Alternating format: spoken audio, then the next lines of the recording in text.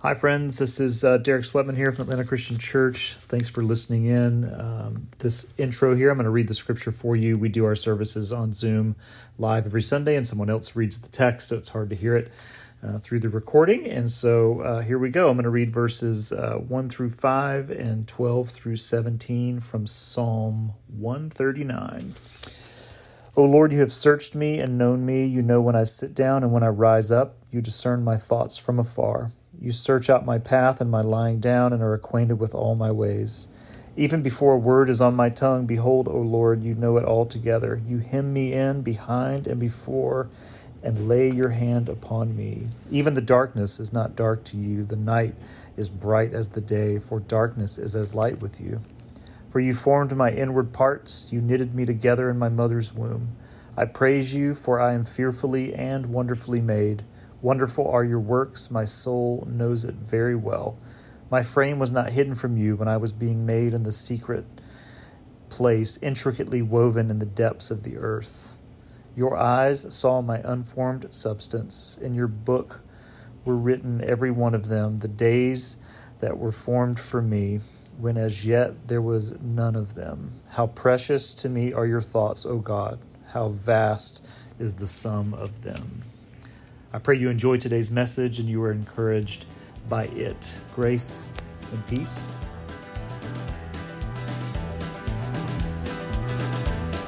Stormy could give me stars and shine with me and call you all. Wind make it blow my mind and show me there's another kind. They had me believing that all white men should shake my hand and make a stand. Thank you, Joel, for reading our passage for today. Good morning again to everyone. As we tried to watch earlier in the service, I know the video cut off, so we'll send it out in the church newsletter so you can see the whole thing because it's just too good. But it's, Bob Dylan was just known for his ability and his skill at just avoiding journalists' questions about his music, about his life, about the things that that were personal to him. If there's ever a living textbook in how to remain unknowable, it's Dylan.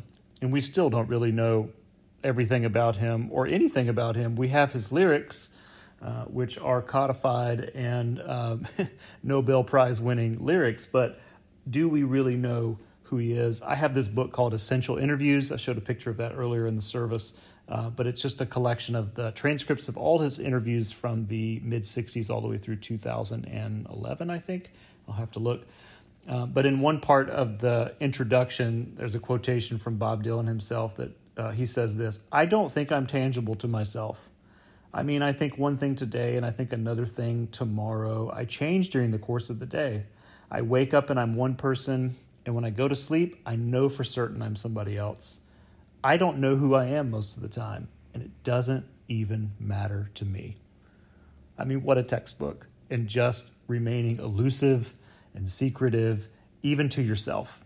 I mean, not even to be able to know who you are personally is just such an interesting thing. When my kids were young, and you know this as a parent, but you also know this if you just have deep friendships with people that you've known for many, many years, or just family members at that. But when my kids were young, I would go into their room and say something like, "Hey, look, I know that you think we're mad at you," and they would say, "How did you know that?" And as a parent, just a pro tip, it was nice to sort of hold those cards close because what power is it that your kids think that you can read their minds, at least for a little while? How did you know that about me? How did you know that that's what I was thinking?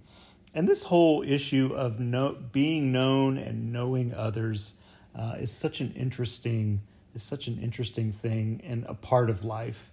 And the church season that we're in right now is called Epiphany.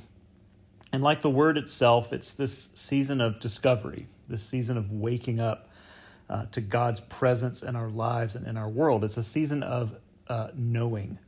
And the scriptural passages given for each of the Sundays during Epiphany are fashioned really to awaken us to a new awareness of God, a new knowability of God. It's a season to practice opening our eyes again and again and again and becoming more and more connected to the presence of God in our lives and in our world. And I would say that one of the most powerful epiphanies for each of us is the one where we wake up to the all-surpassing knowledge that God has of us, of how much God knows us. I mean, we know this. I mean, if God is real, then certainly he knows everything about us, but we still have to wake up to that throughout our lives. It's this epiphany of finding out that no matter how guarded of a life that I try and live, there's just no corner of my existence where God isn't present. And so our text today takes us into such an epiphany. And this one is from the Psalms, and it's such a beautiful text. I want to point out just a few things in this psalm and then offer some thoughts on a way forward in light of what we reflect on today. First, the Psalms themselves are not doctrinal statements. They are prayers and songs of people.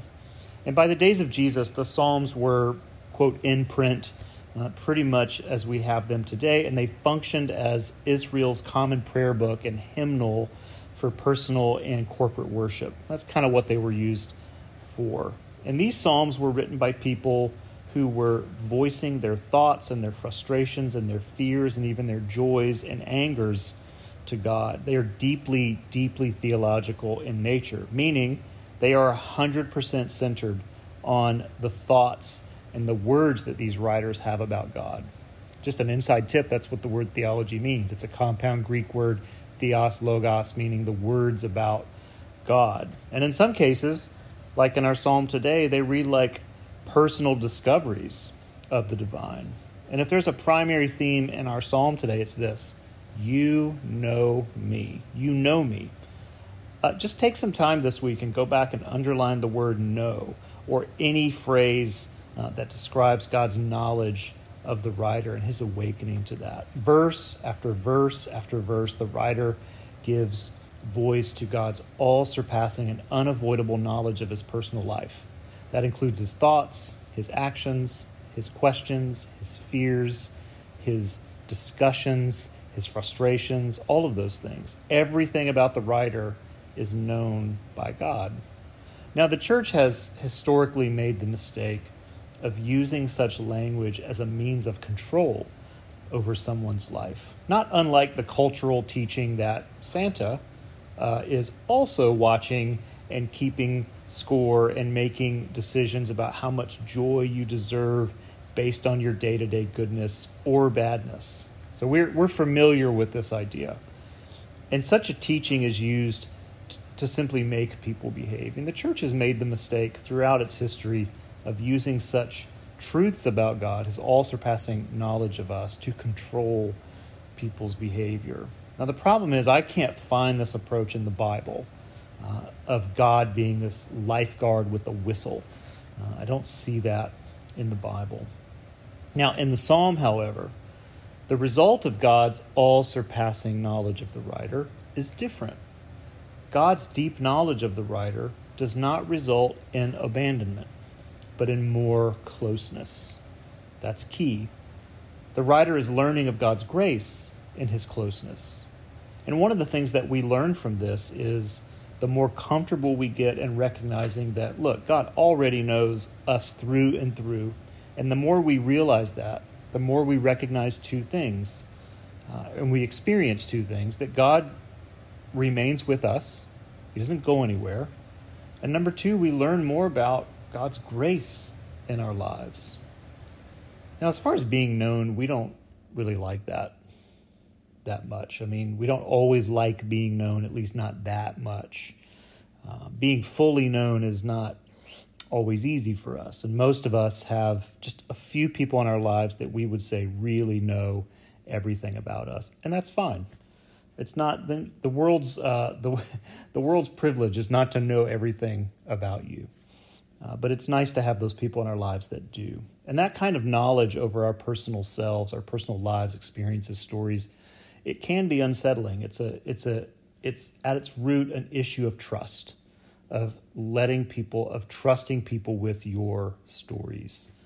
And that's understandable because people aren't always good with that kind of information. But with God, it's different. God remains with us, irrespective of what he knows about us. Let me say that again. God remains with us, irrespective of what he knows about us. And if we can wake up to that, if we can embrace that reality, then some pretty remarkable things can happen. Now, let me leave you with this. The lifelong practice, and it is a lifelong practice, this journey with Jesus is not a static relationship. It takes all the days that we have. The lifelong practice of embracing and accepting God's knowledge of us has some pretty significant outcomes. And I would say the most important being the ability to practice grace in our own lives. We'll actually reflect on this a little bit next Sunday as well. But let me just say this. The more that we are in touch with God's all-surpassing presence in our lives, and the more that we learn of God's mercy and grace over us within that presence, the more likely we are to practice such things in our day-to-day connections with others. So, simply put, the more familiar I get with how God loves me and how God embraces who I am, all of me, all of the time, the more apt I am to practice that in my relationships with others. Now, frighteningly, the opposite is also quite possible. That we would close ourselves off to the grace of God, that we wouldn't allow God close. Again, he already knows all about us, but we can live lives in a way that pretends that we're keeping things from God, that we're hiding parts of our lives from God. And the more we do that, the more we imagine that God doesn't need to be that close to us. And the more that we practice that kind of life, the less in touch we are with the grace of God. Because, see, it goes together. The closer God is to us, and he's always close. But our knowledge of that, our awakening, our epiphany of that, the more that we embrace his closeness to us and allow ourselves to be fully known to God, the more we experience what grace looks like. But if I put a wall up between me and God in that respect, and it's hard for me to practice grace because I'm becoming less and less familiar with it myself. This is often described in the Bible as, quote, the hardening of the heart, this slow process of turning away from my own brokenness, which is a dishonesty, and then also the brokenness of other people. So there are two things here. One is that we're learning that God's presence in our lives is nothing to be afraid of. That's what the writer of this psalm is saying. Think about one of the most often repeated commands in the Bible. Do not be afraid. Every time God shows up in the Bible, people freak out. Jesus is coming, so look busy.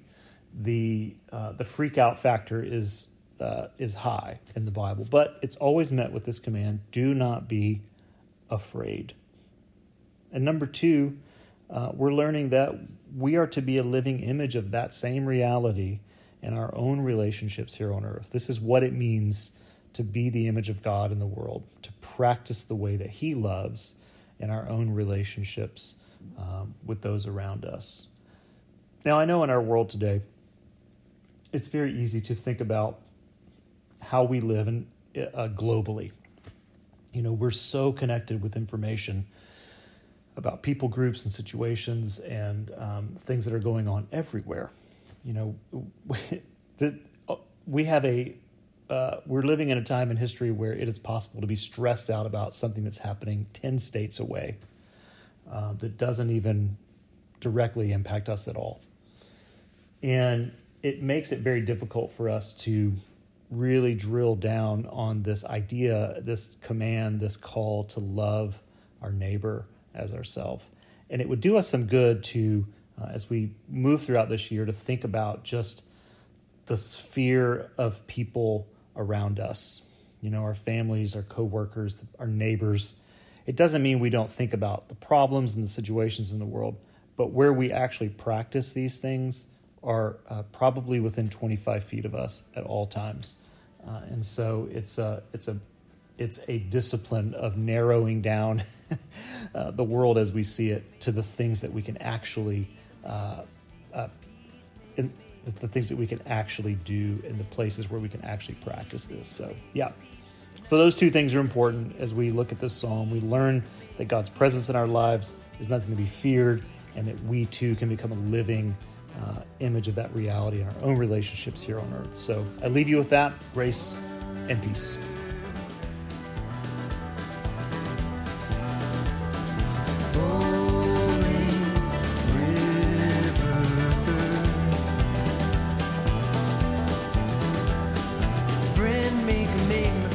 Stand with me unto the end.